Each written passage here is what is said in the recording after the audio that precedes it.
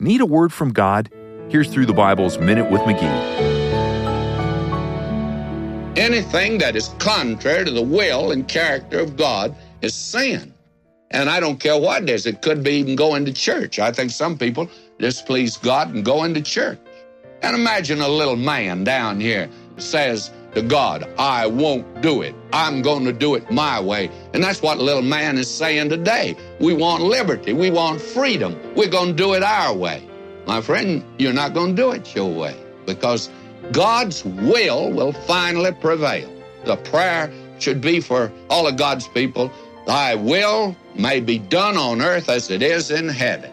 God's will is going to ultimately prevail. Now, anything contrary to his will is sin, and doesn't make any difference what that is.